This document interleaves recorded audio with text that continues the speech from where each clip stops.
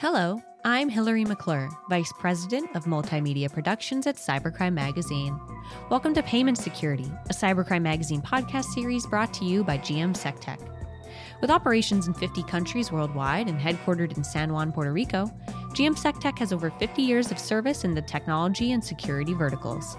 To learn more about GM SecTech, visit gmsectech.com. Joining me today is Kyle Armstrong, Director of Law Enforcement Relations at TRM Labs. Welcome, Kyle. So happy to have you with us today. Yeah, thank you very much for having me. I really appreciate it. Yeah, so Kyle, we're going to talk about some interesting things today, but before we get into our discussion, I'd love for you to share with us a bit of background about yourself, your career, as well as TRM Labs. Great, happy to. So Kyle Armstrong, and I came from the public sector. I was with the FBI for 14 years, working mostly illicit finance, which included money laundering, terrorism finance, and I was a program manager of the virtual currency team at the FBI for a couple of years, where we really focused on growing our virtual currency capabilities and programs and expanding sort of our case profile. I came to TRM Labs about 6 months ago as the Director of Law Enforcement Relations. And TRM Labs is a blockchain intelligence firm. Our goal is to make a safer financial system for billions of people. And really what that means is highlighting illicit cryptocurrency and blockchain-related transactions and players so that the private sector and the public sector can identify, disrupt, and or de-risk those type of transactions. And what that means is we work with banks and exchanges and regulators and law enforcement and decentralized platforms to identify bad, illicit transactions in crypto, where if you're a regulator, you can protect against that. If you're law enforcement, you can try and find out who's behind that. And if you're an exchange or a bank, you can make sure that you are not associating with those transactions or with the folks that are performing those transactions. Great. So you're certainly the right guest for today's episode. I guess to start off, just for anyone who may be unaware, I'd like to ask you, what is cryptocurrency? But then in addition to that, what is, and you kind of alluded to this in your response, what is the intersection with cryptocurrency and illicit conduct? Sure. So cryptocurrency broadly, there's many different variations, but broadly speaking, it is a blockchain-based exchange of value. And so cryptocurrency, the most popular that folks are probably familiar with is Bitcoin. And the general characteristics of Bitcoin are that it is a decentralized open source ledger of transactions. And so what that means is the blockchain generally just keeps track of who is making payments to whom. And it is not named by individual, but by wallet address. And so if I, Kyle Armstrong, have a Bitcoin address and it is an alphanumeric address, ABCD1234, and I send one Bitcoin to my friend, or maybe I buy a Tesla for one Bitcoin, I will conduct that transaction and the blockchain will record that transaction. And that is a permanent and irrefutable transaction so that subsequently I can't spend my same Bitcoin on something else. And so the blockchain just keeps track of that so that the next iteration of the ledger shows that now Kyle has one less Bitcoin and Tesla has one more Bitcoin. And I use Tesla there just because that's one of the consumer staples that accepts Bitcoin for payment. And so there are people buying Teslas with Bitcoin right now. And so overall, most blockchains have varying characteristics, but one of the most common characteristics is this decentralized and public ledger where you can track every transaction ever on the ledger, whether that is a smart contract or a unspent transaction. Anyone can get online and make sure that these transactions are confirmed and make sure that you can track the exchange of value. What TRM Labs does is, as you can imagine, those transactions, every transaction ever being published creates a lot of data. And in order to track certain transactions, to do so just using the blockchain becomes a bit like an old school math problem where you are tracking one alphanumeric transaction to a second and you're using Excel spreadsheet type data sets to try and track where the value went. And that becomes very difficult. So TRM Labs not only provides information about the data and the players, but also provides a graphical analysis and a graphical depiction of all the transactions. And so the problem and the reason that TRM exists is, of course, in any transfer of value mechanism, whether it's a credit card or a bank account, bank wire transaction, or a prepaid credit card or PayPal account, there's going to be bad actors that use the value transfer system. And so at TRM Labs, we've pretty much seen every type of violation that you can think of, individuals engaging in illicit transactions. So, for example, ransomware. Pretty much all ransomware payments are made via virtual currency. Fraud, the classic fraud scheme of where someone reaches out to you on the phone and says, "Hey, I'm your long lost relative. Send me $5,000 and I'll send you your inheritance of $1 million." That has really moved into cryptocurrency. Nation state actors have engaged in high profile cyber attacks where exchanges have been hacked and cryptocurrency directly was stolen. Drugs and human trafficking and all cybercrime and pretty much every other major crime you can think of, there's some interaction with cryptocurrency. And so our job here at TRM, again, is to enable regulators to identify that, for law enforcement to identify the transactions and hopefully the folks behind those transactions, and the exchanges themselves to make sure that they are not taking in money from bad actors, to include folks like ISIS and Al Qaeda have been involved. And that was one of my last major cases at the FBI was involving virtual currency in multiple independent terrorist groups. And so all the bad actors are getting into it. It's cheap and it's borderless and it's immediate. And so it is decentralized, meaning that, Bank of America or JP Morgan or PayPal is not screening against you to make sure that you are not a terrorist or a ransomware actor. And so it becomes a problem. And so entities need to use software like TRM Labs software in order to try and mitigate some of this illicit finance. Great. And so in addition to what you've already shared, and to elaborate further, what trends has TRM Labs seen in regards to types of cryptocurrencies that have been used to foster that illicit conduct? Yeah, I would say one of the big trends, and it's consistent with just the trend in the space generally, is the movement of additional cryptocurrencies. So I mentioned Bitcoin. Bitcoin is still by far the largest cryptocurrency in use. However, in the last 2, 3, 4 years, several other large cryptocurrencies, market capitalization, have increased dramatically. And not only has that happened in the general space, but also, again, in the illicit finance space. So I'm not sure if folks are familiar with Dogecoin. There was sort of a big meme stock and sort of a crypto meme craze over during the pandemic where a couple celebrities got behind and tweeted about Dogecoin and the price skyrocketed. Dogecoin is a pretty small market capitalization relative to Bitcoin, but that's just one example of different cryptocurrency. The second biggest by market capitalization virtual currency is Ethereum. And Ethereum is smart contract based, which essentially means it's a little bit different than how the Bitcoin protocol works. But some of the important parts of the differentiation is that you can build different currencies on top of Ethereum. And so there have been an explosion of Ethereum based tokens and other currencies. So you may have heard of NFTs, a non-fungible token. You may have heard of several of the newly launched virtual currencies, like Miami Coin was put out by the city government of Miami. And there's really a very small number of these currencies that have really taken off in capitalization. Again, what we have at TRM, we have 26 different blockchains, which are native to the software that we have, which includes all of these ERC20 tokens and NFT tokens and all the different currencies.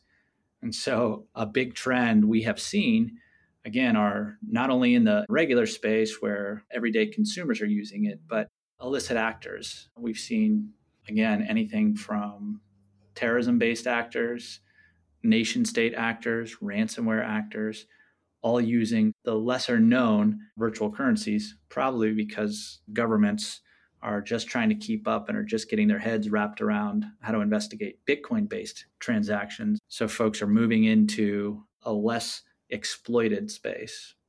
Excellent. And so that leads me to my next question for you, which is how can firms like GM SecTech and TRM Labs work in unison to ensure that if an extortion payment needs to be made, there is no further victimization? Yeah, that's a great question. And so cyber firms such as GM SecTech do a great job in preparation. You never want to be an entity that is attacked in a cyber attack having done no preparation, because at this point, it's only a matter of when and not if, just based on the online nature of all entities these days. And so if, unfortunately, there is an attack on an entity and a payment is demanded or extracted, TRM works with great entities like GM SecTech, and you want to be able to quickly and efficiently either make the payment or hopefully you've done the preparation where you have an offline backup of the data. You have clear lines of communication with law enforcement and with, your preferred insurance carrier. And, so TRM works with folks to make sure that a payment can be made and can be made quickly, and to make sure that, we can work with law enforcement. We have, dozens of law enforcement folks at TRM at this point that have worked on these things for a living, to make sure that we are continuing to work closely with our law enforcement partners to try and track and hopefully seize some of the funds. One other item to sort of mention is talking about ransomware attacks. There has been a bit of a shift in sort of the ransomware protocols. It used to be that you would get a malicious code on your computer, it would be frozen, you would have to pay an extortion amount and they would unlock your computer. However, now there seems to be a real trend in data exfiltration. And so not only are they locking up your computer, but they're stealing your data. And so the double extortion tactic is that you need to A, pay to unlock your system, but then B, you need to pay to keep that ransomware actor from publishing that internal sensitive data. And so again, when working with a cybersecurity firm, you need to talk about these things and how you would go about doing it. And, we have an incident response business model here at TRM where we will also work in unison with someone like GM SecTech, and we will work on the payment side and make sure that, hey, if any payments are made, we can try and give a pretty good evaluation of how those payments, where they will go. We can track it, pretty easily usually, and figure out if this is a situation where you may be a victim of double exploitation or what you can expect. Excellent. And so how does TRM Labs obtain attribution for their tool to ensure that law enforcement, exchanges, payment processors, et cetera, are not making payments to perhaps restricted or prohibited entities? Yeah, that's another really good question. So you may or may not be terribly familiar with sanctions law, but the International Emergency Economic Powers Act, otherwise known as IEEPA, gives sort of the president and the Treasury Department the ability to sanction entities and prohibit U.S. persons or anyone in the U.S. from engaging in a financial transaction with one of those entities that has been sanctioned. What this means for your everyday consumer is that by statute, if, say, you are victimized by an entity which is on the sanction list, of which there are multiple at this point, where the Department of Treasury says you cannot engage in a transaction with this sanctioned entity. But in order to get your data back or unlock your computer, you are required to make a payment. You need to know what type of exposure you are giving yourself in doing so. One of the things that TRM does is we have a pretty crack staff of folks that go out and find attribution on these addresses. And what that means is that you don't always know when you are a victim who the actor is who is victimizing you. And so when they say, hey, you need to pay me $100,000 to this address, ABCD1234, for example, in TRM, we have that attribution. We have figured out, hey, that is the known address of a Conti ransomware group or Lockbit 3.0 or one of these groups who may or may not have exposure to sanctions. And so the last thing anyone wants to do is make a payment to a sanctioned actor and then be in violation of sanctions law, which is, pretty much strict liability. Now, I don't think off the top of my head any one time when an individual consumer or person was sought after by the Treasury Department for, paying a ransom. However, it is a violation of the law and there could be civil or criminal penalties. And so the Treasury Department, OFAC, Office of Foreign Asset Control, has a protocol for when you can have a license to make that payment. But many times in a ransomware situation, time is of the essence. You have 3 days, 7 days, 10 days, 14 days, something like that to make the payment before your system is locked up permanently or before your data is published online. And so again, with TRM, what we have been able to do is we have folks that are working every day to get this attribution, to figure out where these actors are hiding and what kind of currencies they're using. And then we're happy to provide that data to folks so that they can make, their own sort of judgment about the best next step. And so our team of folks are working with many of the government actors to try and figure out the best way forward when this happens. But again, we are happy to pass along, certainly not legal advice, but happy to pass along the facts related to the addresses which are being solicited for payment. With that, I guess, what would your advice be for entities that have large online processes? How must they protect themselves and what do they need to do if they are targeted? Yeah, again, I really think sort of best practice, and it's unfortunate because it's never cheap and it's an expense that is not really built into most entities. You got to figure out what would happen if your entity, whether it's a nonprofit or a government entity or an active corporation, if you were hit by a cyber or ransomware or other attack. And so the best practice would be, working with a group like one of the cyber firms that provides incident response, just to pick out, hey, who would be the insurance carrier? Should we get insurance for this? What kind of backups do we have for our data? What kind of training do we have for our personnel? What kind of security protocols do we have on our internet-facing system? By and large, the biggest driver of ransomware attacks is still, pretty much personal negligence. And so it's phishing attack, it's social engineering attack, it's just exploits that are associated with the personnel of an entity.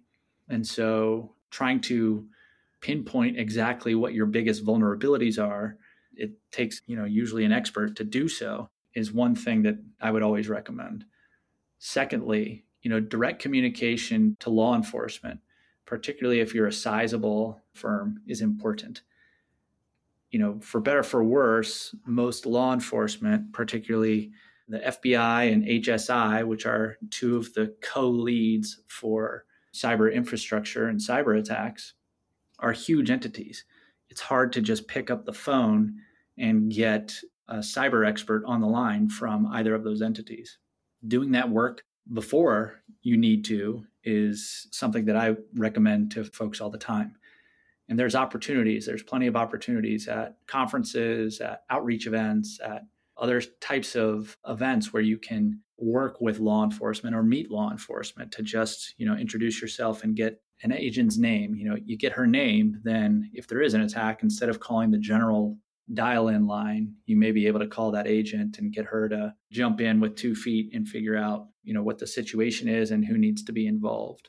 I would say the last thing is, making sure that anytime there is an event that you act quickly and work with, some of the professionals in the space, of which there are a lot, but work with folks that are reputable, that are not going to continue to victimize you, as there are plenty of vultures out there who will promise to be able to fend off any attacks or to solicit and track down payments, who may also be illicit actors who are just looking for payments up front or looking for additional vulnerabilities to victimize the company.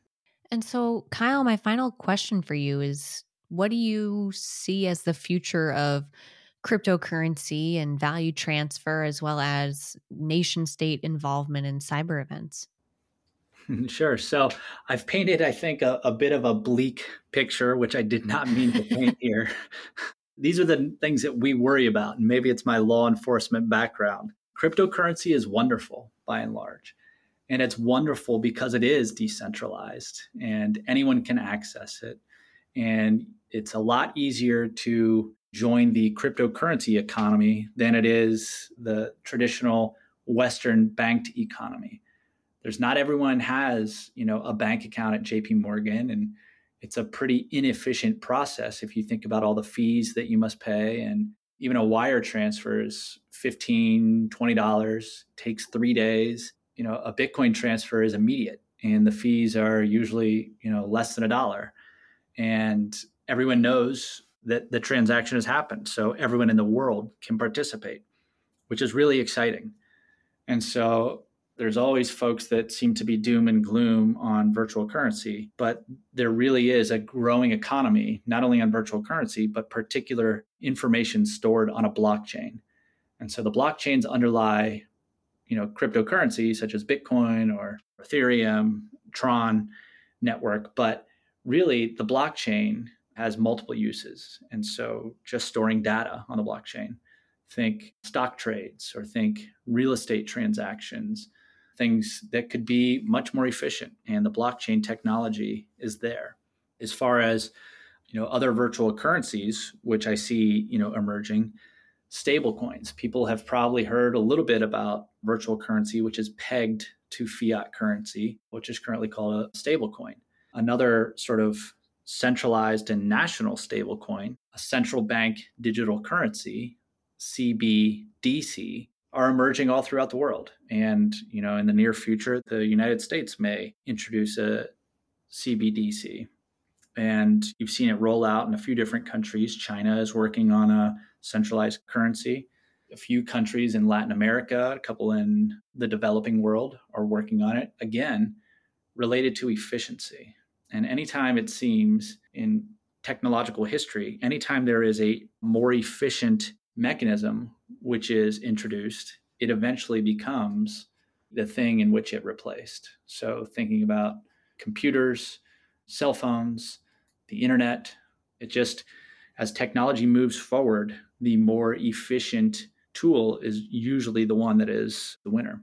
And so there's many, many things to be excited about for virtual currency and blockchain. Of course, there's, again, like we said at the outset, there's always going to be bad actors associated with value transfer. And so in addition to, the US looking at blockchain technology and potentially a centralized digital currency for efficiency's sake, there's also, nation states who maybe are a little bit antagonistic to the West. North Korea, Iran. Iran may be developing a centralized digital currency in order to evade UN and US sanctions. That would make it more difficult for entities in the West to track and mitigate some of the misconduct involved in nation state actions from those countries. So overall, I have a very positive outlook on virtual currency. I'd encourage anyone to go in and play around with it a little bit. It seems daunting based on sort of the technical terms and the underlying cryptography. But I can tell you, I have no idea how the internal logic of a credit card system works, or how an ACH transfer is initiated and completed. When I go into Starbucks and I use my Visa, I get my Starbucks and I figure out the back end later. Same thing with virtual currency. I couldn't explain the cryptography to it to anyone, but I just know that, similarly, when I've gone in and I'm in Chicago and there's a few entities here, that commercial entities which accept Bitcoin. I go in, I make my transaction using my wallet, which is hosted on my cell phone, and I come out with the good. And it's immediate, and I don't have to involve a bank, and I don't have to involve remittances, and I don't have to wait till the end of the month to pay it off. It's done, it's efficient, and it's cheap. And it's cheaper than a credit card, and it's faster than a wire transfer. So, yeah, we have a positive outlook here at TRM. We're just helping to try and make the space as safe as possible for folks and try and encourage folks to take a look at the technology. Excellent. Well, I think you redeemed yourself. That was very optimistic, Kyle. So thank you so much for coming onto the show and taking the time to join us and lend us your expertise. It was just a pleasure listening to you and speaking with you. Well, likewise, thank you so much for having me. And, if anybody has any sort of interest in getting involved or wants to be involved in the space, I'm always happy to talk one-on-one, and folks can find me on LinkedIn or, Armstrong at TRM Labs is my email address. So happy to reach out and talk to folks. Awesome. Well, Kyle, thank you so much. And I hope that we get to speak again. Yeah, thank you very much, Hillary. Have a great day. You too. I'm Hillary McClure, Vice President of Multimedia Productions at Cybercrime Magazine. Payment Security is brought to you by GM SecTech. GM SecTech offers innovative solutions and services in cybersecurity, governance, and compliance focused on managing digital risk. Their solutions are designed to detect advanced attacks and respond to them effectively, reducing business risk, fraud, and cybercrime. To learn more about our sponsor, GM SecTech, visit gmsectech.com, and you can listen to all of our podcast episodes at cybercrime.radio.